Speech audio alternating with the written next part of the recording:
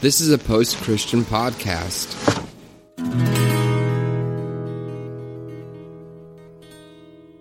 Welcome to the Revolution Church podcast. Hello, everybody, and welcome to Revolution. Glad you're here. Hello, everyone on Instagram. Today, we are here at Revolution, and today we have Caleb is going to be speaking to us. Some of you know Caleb from this and post-Christian podcasting. Caleb has really helped Revolution a lot, helped us get our online presence back in check, and runs about 80,000 podcasts and works full-time and is a very hard worker and needs rest and needs money. So, you know what? Support Revolution so we can pay Caleb and become a worldwide dominant force in this world. But Caleb has family in town today, and he's going to speak, and I'm really excited about it. He's been working on this one for a while, so no pressure, Caleb. And anyway, so please welcome Caleb to the stage.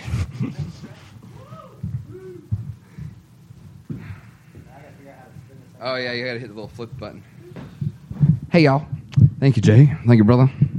See, I got family in town. My father and my brother Sam. Sam and I went to see Deadmau5 last night. There were a lot of, 50-year-olds there. It was kind of cool. You would have fit in real well, Dad. You should have tagged along. But before that, we had Maria French's event, God and Other Outsourced Things, in the city. And Kurt and I had our musical debut. Played some originals I had from a while ago from a project I used to have called Dirt Doctrine. So we played under that. Is it moniker? Is that the right word? Under that name? Under that monarchy? Under that matriarchy? And that was really cool. It was really good. And hopefully Maria will be doing more events like that in the future. So if you can make it. And she also does a live stream of it. And I think that there might be the footage from the event available online at some point. So I want to talk today about, we're going to talk a lot from the Bible. So sometimes I do that and sometimes I don't, but we're going to try that today. Hold on. I just beheaded it. I beheaded the music stand. Hey, Vicky. First thing I want to say is that I think that it's unhealthy to approach Christianity operating under the assumption. I'm not saying whether this is true or not, but I think it's unhealthy to approach it under the assumption that everything is predetermined and that there's going to be that there's this big story unfolding and that the climax is coming and everything's written in stone and Jesus is going to descend from the clouds. Like I said, I'm not here today to talk about whether or not that is true, but I think that that's unhealthy. And I think assuming that it's, like I said, it's all written in stone and the New Jerusalem's coming and everything will be renewed. I think that's a nice thought, but I think that assuming that can promote an attitude with a lack of accountability and a lack of responsibility, and it can even promote laziness, I think. And I only say that from personal experience. I know for myself, growing up assuming that kind of took away some onus from me, just I think we can reclaim the phrase God is in control, but assuming God is in control, and that means, I'll pray for you and I don't have to get involved. Or I see, a homeless person on the side of the street. Oh, we'll pray for them. God's got a plan. Instead of using that observation to fuel compassion and actual interaction with people, I think it can, like I said, I think it can promote a sense of laziness and a lack of accountability. And I think that's dangerous. I think assuming that the earth is disposable is dangerous for obvious reasons. Fracking and drilling for oil and things like that with the cadence in the back of your head, it's all going to be renewed. Whether or not it will, I'm not here to talk about that right now. Whether or not it will, I think that's very dangerous. Sucking the lifeblood out of something that you're reliant on, I think is dangerous. And I think it also kind of promotes this idea that we don't have to tend to ourselves or tend to others. This is just a shell that'll be thrown away.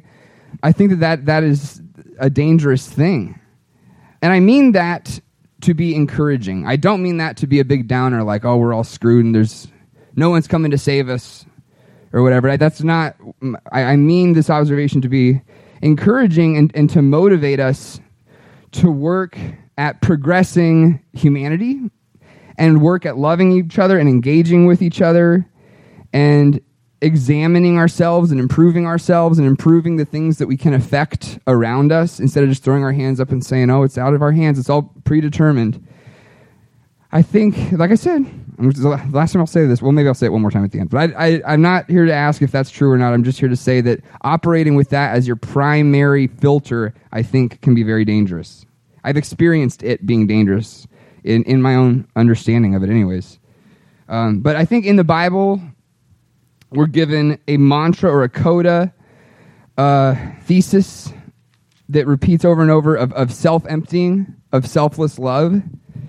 And I think that we can embrace that and we can use that as a way to stay motivated and as an example, as an archetype of a way, a productive and healthy way to move through life and through interacting with others. Oh, my bookmark fell out. But I'm going to start with some scripture here. I know this is one of Kurt's favorites, Philippians 2, talking about self-emptying. I think that in a way, this is kind of almost a Christmas story. It's a telling of God as an external observer, maybe an intercessory God, maybe interceding and things like that, but as an all-powerful creator, deciding to empty self into a human form, into Christ, and then the self-emptying just kind of continues and snowballs from there. And like I said, it's a cadence that repeats itself over and over. And so in Philippians, like I said, this is, I think, kind of, maybe I'm just thinking it because of the time of year it is, but I think this is almost kind of a Christmas story. So Philippians 2. So if there's any encouragement in Christ, any comfort from love, any participation in the Spirit, any affection and sympathy, complete my joy by being of the same mind, having the same love, being in full accord and of one mind. Do nothing from rivalry or conceit, but in humility count others more significant than yourselves. Let each of you look not only to their own interests, but also to the interests of others. Have this mind among yourselves, which is yours in Christ Jesus, who, this is the pivotal verse here, who though was in the form of God, did not count equality with God a thing to be grasped. So this is that self-emptying. Though being way up here, and had, I guess this verse is kind of, the way this is expressing this kind of poetically is had claim to be up here, didn't even see that as a thing to be sought after, didn't see that as a thing to be grasped, but made himself nothing, taking the form of a servant, being born in the likeness of humans. And being found in human form, he humbled himself by becoming obedient to the point of death, even death on a cross. So there's that self-emptying in becoming human, in becoming flesh, in being incarnated. And then there's further self-emptying in death, in servitude throughout life, leading to the ultimate sacrifice, death. And death at the hands of the people he was trying to help. Death because he went against at least religious law, if not Roman law, by enacting this love. And stuck to his guns and got tortured and killed very brutally. And so I think we see this emptying in the incarnation of Christ, this emptying in the act of loving and living as a servant, and emptying in the act of death. And then I think, again, we even see this emptying in the idea of, and I'm saying this almost as a poetic idea, in the idea of the resurrection, that Christ or love or God is resurrected in the body, in the church, is incarnated again in us. So by engaging in love, I think that we are in a sense incarnating Christ here on earth again. By engaging with Christ, by loving, even if it's just for an instant, I think we have incarnated Christ. It's funny I said reincarnated because I am about to tell a story from the tradition of Buddhism. Maybe that was a little slip. I was trying actually not to say reincarnated so there's, in this idea of emptying, I think it's a universal idea that we can see in a lot of different traditions. The main story of the Buddha, of Siddhartha Gautama, there have been multiple Buddhas, and there will be multiple Buddhas. Anyway, that's not really the point. But it's a really beautiful story of self-emptying that really parallels, I think in a very obvious way, the story of Christ and the incarnation. So there was a rich prince named Siddhartha Gautama, and he was super sheltered, uber sheltered. Growing up, the servants in his palace would change out the plants in the palace so he would never see them wilt. And he had never left the castle. That's a palace castle. He had never left the palace walls. He'd never seen a poor person even. Never seen a poor person. Never seen death. Was fully isolated, fully cut off from any form of suffering. And then one day, I guess he gets old enough and he's allowed to venture out near the walls of the palace and sees his first beggar, sees his first poor person. And his mind is blown. He's never, ever seen a person who wasn't living in opulence, who wasn't fully, had every need met, probably almost to an exhausting extent. Never experienced any suffering. And his mind was blown. It wasn't that he was not a compassionate person. He had just never been exposed to this. And so he was filled with empathy. And it was really, really sad because he wanted to help this person. And this was only one poor person. And I think the story goes that his servants told him, he said, well, what is this? What's happening? What's wrong with this person? Or why is this happening to this person? And they told him, well, this is actually a sample of the majority of people. Obviously, the Prince Siddhartha Gautama was an outlier in his opulence, in his privilege. And so he was just filled with sorrow, and his reaction was kind of a self-emptying. He chose to leave behind all his wealth and his riches and just gave everything up, left it all, and went and decided to live an ascetic life as a monk, renouncing all material possessions, everything. So he was, one extreme, way up here, as it were, being fully privileged, fully cared for, being a ruler, being a prince, and then decided to empty himself all the way down to take on, in a sense, the form of this beggar that he had seen, to empty himself into becoming like this thing that he had pity for, that he felt empathy and love for. And he became a monk, an ascetic monk, so no possessions, no contact even with people. So he swung to another full extreme and went and he decided he wanted to seek enlightenment. And so he went and meditated under a Bodhi tree for 49 days, fasting, just sitting there, meditating. And there was no 40 days in the desert, but he didn't. Maybe having the devil there helped Jesus shed that extra 9 days that Siddhartha Gautama needed to reach enlightenment. But a little religious humor for you, cross-religious humor. But he reaches enlightenment after being under the Bodhi tree for 49 days, 7 weeks. And he realizes that obviously the opulence was too much of an extreme. The poverty was too much of an extreme. So he developed, or he received, I guess, what he called the middle way. So the balanced middle path.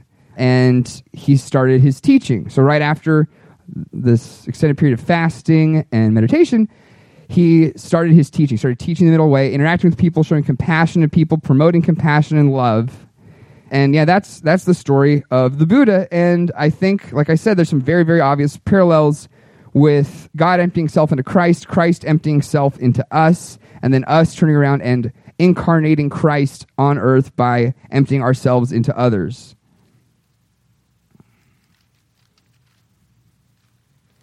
I'm going to go to, I want to read one more verse from Philippians. Actually, no, I'm just going to go ahead and move ahead. We're going to look at Matthew 25, one of my favorite passages of Scripture. Selected parts. And a abridged version of it is one of my favorite passages of Scripture. So there's it deals with Judgment Day is the thing. So there's some stuff that's less than compassionate in there. But there's a lot of compassion. So, in the epic story of Christianity, in the myth, and myth doesn't necessarily mandate that something be false. I think that deep truths can often be better communicated through what we might call parables or myths or less than historical tellings of things. Anyhow, in the epic of Christianity, things culminate at Judgment Day. And like I said earlier, I think that operating under the presumption that Judgment Day is this thing coming, this sweeping thing in the story, the climax of the story of humanity, I think that is unhealthy. Seeing it on a macro level of Judgment Day. But on a micro level, we're all going to die. And we all do have our climax and we all do have our end of our personal stories. And so I think seeing Judgment Day on a micro level, on a personal level, on when you die and you look back, or when you're going to die and take account of things, some things have more weight than others, and some things weigh in positively and some things weigh in negatively. And so that's how I'm going to approach reading this passage. And within the structure of the story of Christianity, what's going on here is, like I said, Judgment Day. So it's Christ judging everyone after their lives are over. So when the Son of Man, Matthew 25:31. When the Son of Man comes in his glory and all the angels with him, then he will sit on his glorious throne. Before him will be gathered all the nations. And he'll separate people one from another as a shepherd separates the sheep from the goats.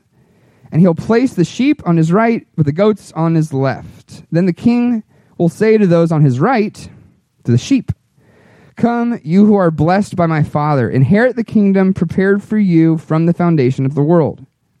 Why? Why are they being separated like this? Is it because they said the sinner's prayer? Is it because they went to church and they're supposed to? Let's find out. "For I was hungry, and you gave me food. I was thirsty, and you gave me drink. I was a stranger, and you welcomed me. I was naked, and you clothed me. I was sick, and you visited me. I was in prison, and you came to me." Then the righteous will answer him, saying, "Lord," they're confused. They're confused by this. They're confused to even be separated into the side that is receiving a benevolent judgment. They're befuddled. Say, "Lord, when did we see you hungry and feed you, or thirsty and give you drink? And when did we see you a stranger and welcome you, or naked and clothe you? And when did we see you sick or in prison and visit you?" And the king will answer them, saying, "Truly I say to you, as you did it to one of the least of these, my brothers and sisters, you did it to me." And then he turns to the goats, to the people who are separated like goats, to the people on his left, and he says, "Depart from me, you cursed, into the eternal fire prepared for the devil and his angels, because I was hungry and you gave me no food. I was thirsty and you gave me no drink. I was a stranger and you did not welcome me. Naked and you didn't clothe me. Sick and in prison and you didn't visit me." And guess what? They're confused too, because they were anticipating being put on the side of the sheep. They were anticipating inheriting everything. They had, maybe this is a little bit of a silly stretch. Maybe it's a little bit of post-evangelical trauma. Little buzzword. But maybe they said the sinner's prayer. Maybe they did all the sacraments. They're confused. They said, "Lord, when did we see you hungry or thirsty, or a stranger, or naked, or sick, in prison, and didn't minister to you?"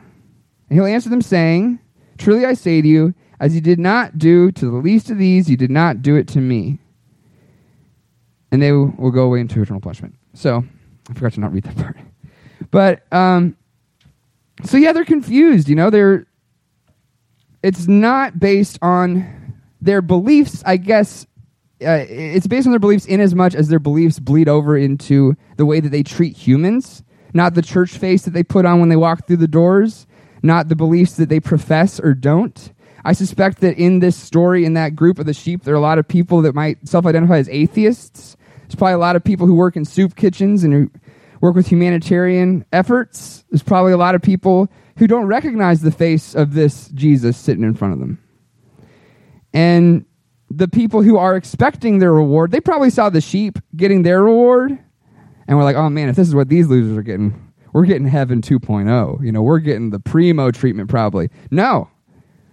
They didn't care for the people around them. They didn't love people around them. They didn't take an extra second to maybe make eye contact with the person behind the cash register checking them out at the grocery store who's having a crappy day.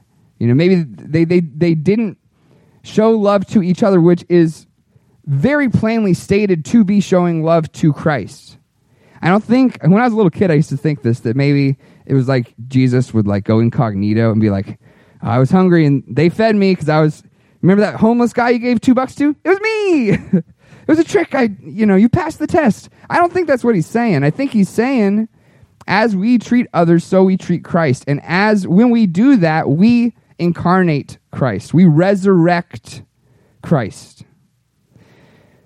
I almost went a whole sermon, Jay, without mentioning the name Pete Rollins. But Pete has a cool thing where he turns the question of, do you believe in a literal resurrection? He turns that around and says, every time I help other people, I show that I believe in the resurrection. I'm kind of almost saying maybe every time we help other people, we are participating in a resurrection of Christ. We are bringing maybe a second or another coming of Christ.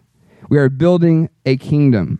We are working towards something, a kingdom that maybe is not already built and going to fall out of the sky onto our heads, but a kingdom that we have to work for and we have to build and we have to interact with and we have to work in love, work through love and compassion and empathy to build. And it is freaking hard.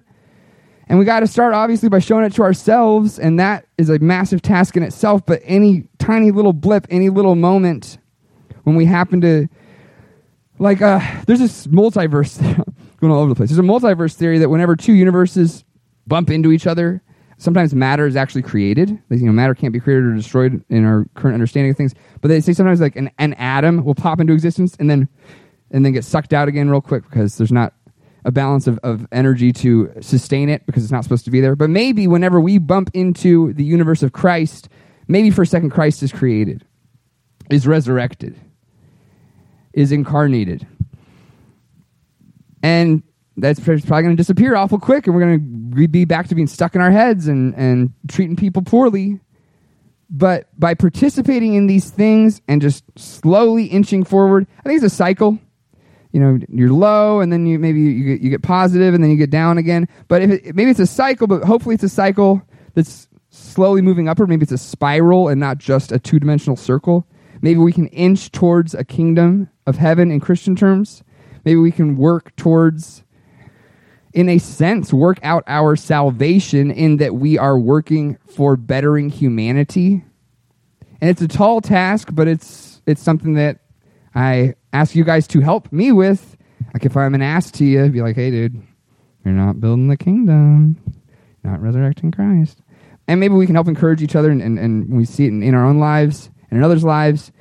And just be decent people. Like whenever Vicky gives me a ride, she always, every time we see someone on the side of the street asking for money, she not only will every single time see if she has anything, or gloves, give gloves to people, but she will go out of her way to pull over and make sure that we make that happen. That gentleman, Michael, who we've brought a couple of times, who Vicky's brought and I've happened to be there, he's having a hard time in life, and he's, I know he had been homeless for a while, and then I think he had a place, and he's homeless again.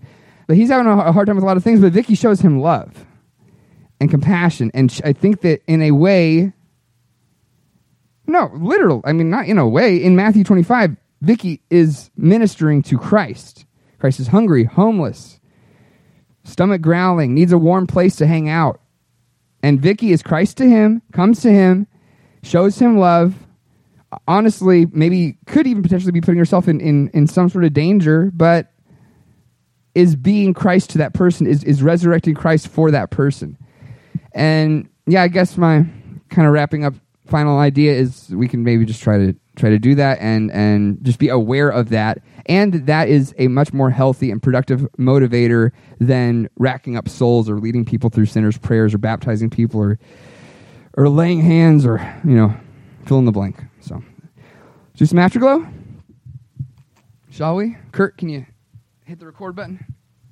So this is the part of the show. This is the part of service where we discuss, where we give some pushback if you want. And we got our Instagram stream going. Hi, guys. And Kurt's getting the recording going for podcast. Cool. Are they both showing volume? Both the tracks. Okay, cool. Cool. Yeah, so any thoughts? Live or online?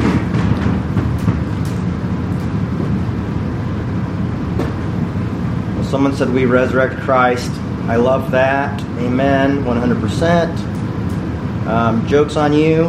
Heaven 2.0 is all corporate, organized algorithms and filled with targeted ads. Who said that? Sean, of course. I thought that was Sean.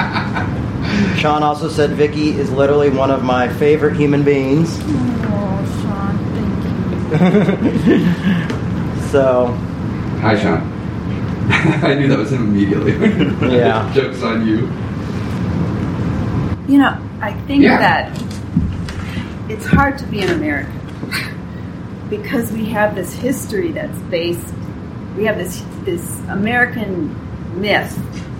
It's based on a lie that we have this righteous foundation and, that we weren't imperialists, just like other European countries. But what I hate is with this whole idea of Jonathan Edwards and somehow seeing if you're wealthy and if you're blessed and if you're healthy, that's a sign of God's favor rather than probably just a situation you were born into.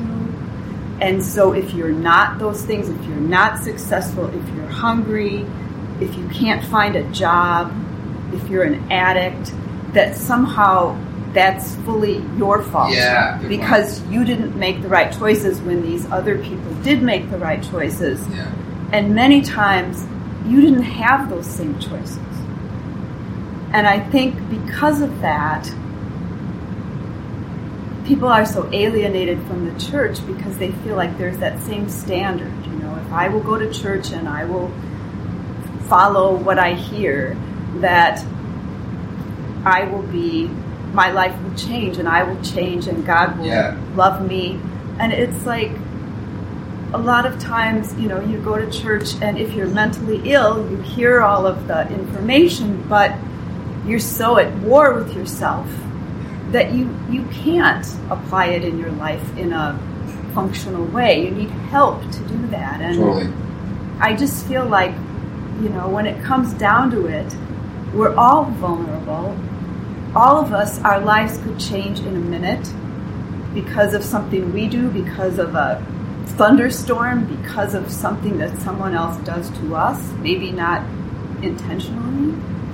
And we're all at the same point where we desperately need Christ, a Christ figure in our lives. And I just think that it's a privilege that God gives us to be able to, in some little way, treat another divine creature, whether it's an animal or a person, with respect and love, and give them an opportunity to eat. I mean, to me, that's the greatest privilege I have. And to treat people as if they matter. Because we all so desperately need that. And I know that was kind of garbled, but my point is just, it's not a level playing field. Yeah. And I think it takes Christ to open our eyes to see.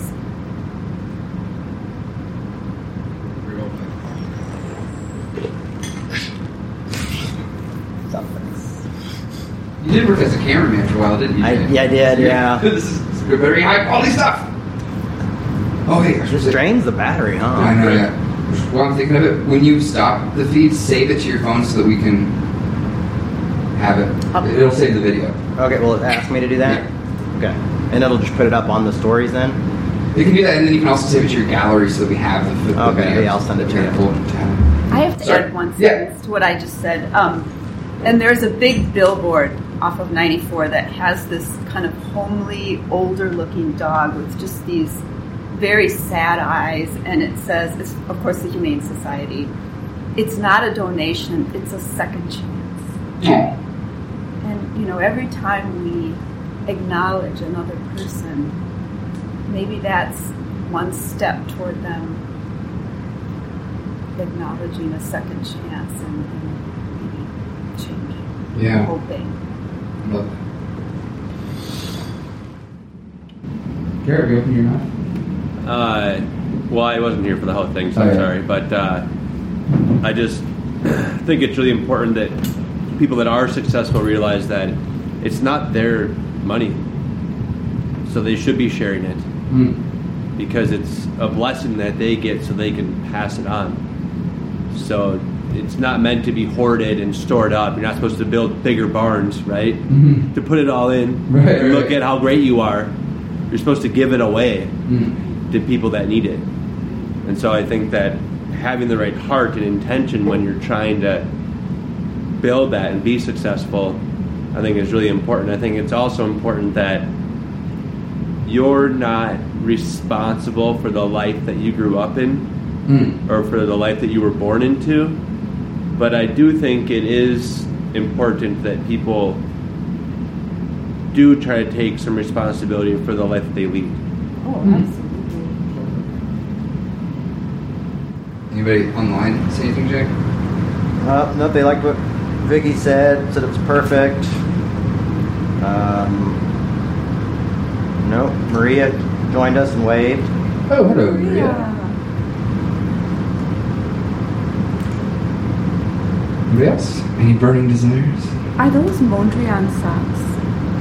Yes, they are. Fabulous. Thank you. I've been holding on to them forever, and they're like kind of ripping, and I hate it because they're my. If you ever don't want them, which I can't imagine happening, but those are fabulous. Yeah, I'll give them to you. They're my favorite socks. I'm yeah. sure. I guess everybody wants to see those socks. Vicky loves my socks. If anybody ever sees another pair of these, please send me a few, and I'll make sure. And why do I love them? You did This is matching my bag. purse. Yeah. It this is matches my your purse. bag. Me and Vicky are twinsies. In many ways. Fashion at Revolution. Well, I guess I had something to say. Oh no! Oh, no. We don't want this guy to talk. Wrong here. Well, obviously the suggestion here is that we have things to give to the people that are hungry or that are thirsty. But Yeah. I always thought it was interesting that there are two different versions of the Beatitudes, and the one version is more of about physical things, and the other one's more like spiritualized. Mm-hmm. But the physical one is like, blessed are those who are hungry, blessed are those who are poor, blessed are those who are thirsty, blessed are those that are in prison. And I find it interesting that in Matthew 25 here, Jesus isn't saying like, on the good side, we're just the poor people themselves or the hungry people themselves. Yeah. It was the people that helped them out. But if the poor are blessed, like maybe we should all be seeking to be more poor instead of seeking out riches and like lavish lifestyles and things of that sort. But that kind of gets to the concept of the self-emptying. It's that maybe you're able to be filled up and blessed when you have nothing, when you are hungry, when you are thirsty, when you ran afoul of the law and are in prison. Maybe you're the most blessed and you have something to give to your fellow poor comrades or whatnot. yeah, I think that's not a message that's heard very often in at least the American church is seek less, seek to have less, and maybe through that you'll have an increase. I think that's kind of my long and short of what I was trying to get at there. Cool, yeah. I like that point that it's not just the poor people and the rich people. Yeah. You know what I mean? Separated. I was listening to Pico Iyer coming in, and he really doesn't choose one particular faith. I mean, he's very knowledgeable about all faiths. His parents were Oxford professors, but at one point his house burned down, and he had nothing except he went out and he bought a toothbrush, and that was his only possession in the world. Wow. And he said just this great clarity came to him. Wow. Even though physically the way he saw the world was different. And, that's not to say that it's a blessing to be in that state and we should leave people there if they need help. But just that there is something to just having the earth and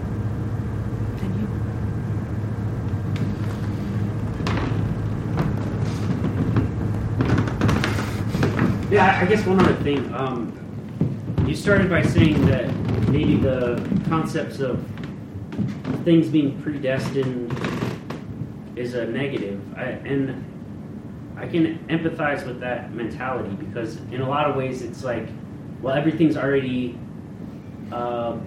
figured out. Like I don't have to work to get any sort of reward. Like it's all gonna just work itself out, and I'm kind of my agency and my actions are less important at that point in time. Yeah, totally. And I think it is good to have doubt and confusion because it requires one to be vigilant in the way that you conduct yourself and the way that you think, because there's ambiguities that are needed to be worked out. Totally, yeah. And I don't know. I mean, I feel a bit convicted from hearing what you're saying today because, like, I actually have not visited anyone in prison before, and apparently that's one of the criteria here. So I feel like I'm messing up. Yeah, we'll turn it into a new doctrine where it's like now we have to work our way into heaven by, it's like, oh crap, I only fed 2 homeless people this week. Right. We have our monthly prison visit, and we turn it into a new doctrine. It's like, dang it. Yeah. And then like in a year, someone else is up here preaching against, like, I was raised in a culture where you had to work your way to heaven by feeding the homeless.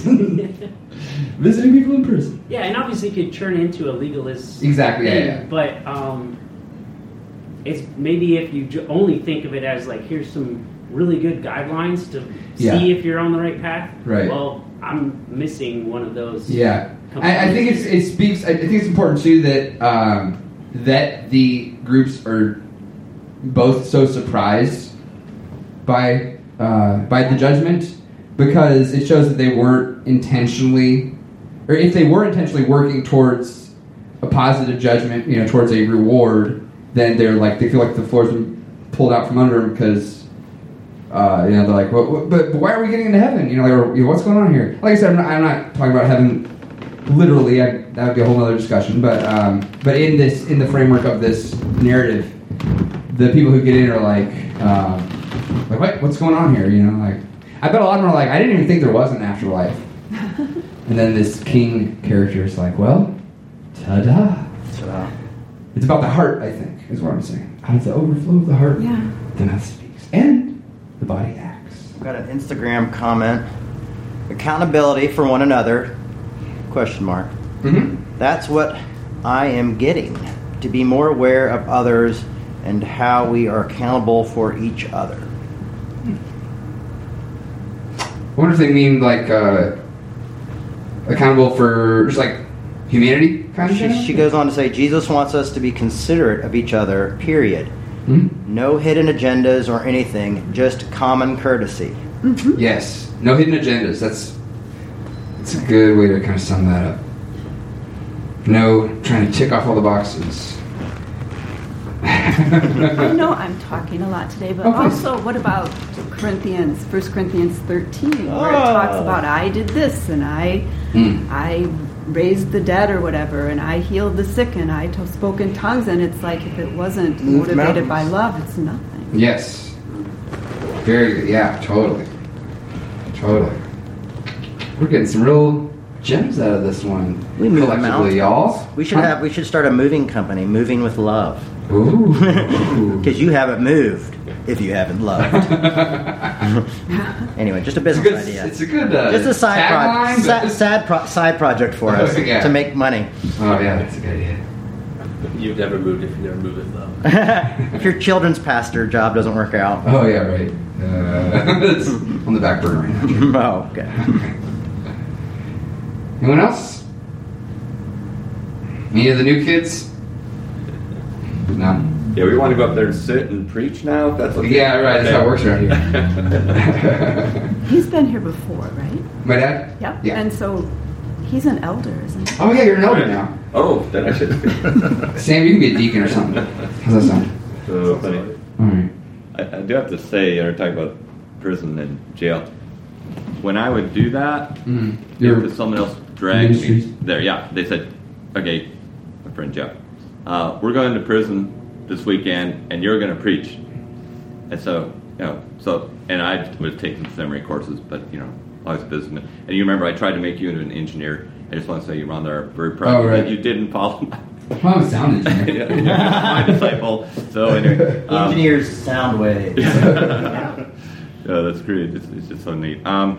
But I prepared this theological dissertation for all these inmates, and then I was in church. Someone asked me to go help with offering, so I passed the train and go back, and someone had taken all my notes and thrown them away. They thought it was just trash with me. Oh no! And so later I discovered this was God doing this, because I showed up. They didn't want dissertation. They wanted me to say something and pause. So they go, "Hey man, brother, preach it." And then I go, and it really taught me, the Holy Spirit leads. Don't worry about what you're going to say, because it's going to be just nothing compared to what God can do. Right? So I appreciate that. So now you always prepare it all and throw it in. Exactly. Like when people walk up to get speeches, what am I don't need these. Sean says Caleb's dad's so cool. My dad's so cool? That's what Sean said. Sean approves that. I know my captain said, you can't reverse engineer love or grace. It has to be heartfelt and authentic. And he said that before the engineering comment. So he might be psyched. Maybe there is predestination. That's good. I like that. You can't reverse engineer. So that's the walk. It's got to come from the heart. And if you try to make it come from the heart, it's not coming from the heart now, is it? Feel it. Yeah. It's all relative, man. Anyway, well, I guess that's about it. All right. Thank you all. Oh, yeah. We're not for profit, and we pass the hat here physically, and then y'all online, you can go to revolutionchurch.com. I think it's still /donate, but if not, you can find the donate link. We don't want your money, but we need it. And we would rather have you than your money. We don't want your money, but we need it. Yeah, that's the new tagline. I'll take your money, and we want to hire Caleb. So. Yeah, please hire me. It's up to you, listeners. You know what? I kind of got the bad end of the deal there because I'm going to still keep doing what I'm doing, whether or not I get paid. Well, until I can't afford to do it anymore, I guess. Oh, don't say that.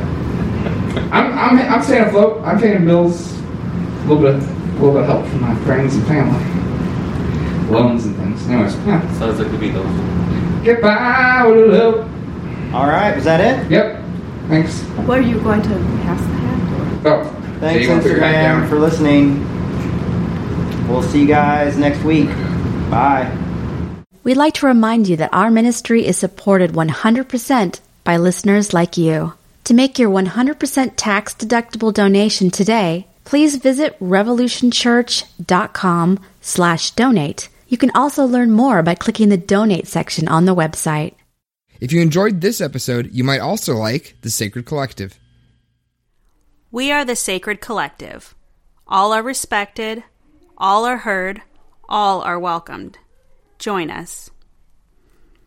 Do you think I should put more emphasis on the word all? Just try it? Yeah, try it. That second one was really good. Yeah. We are the Sacred Collective.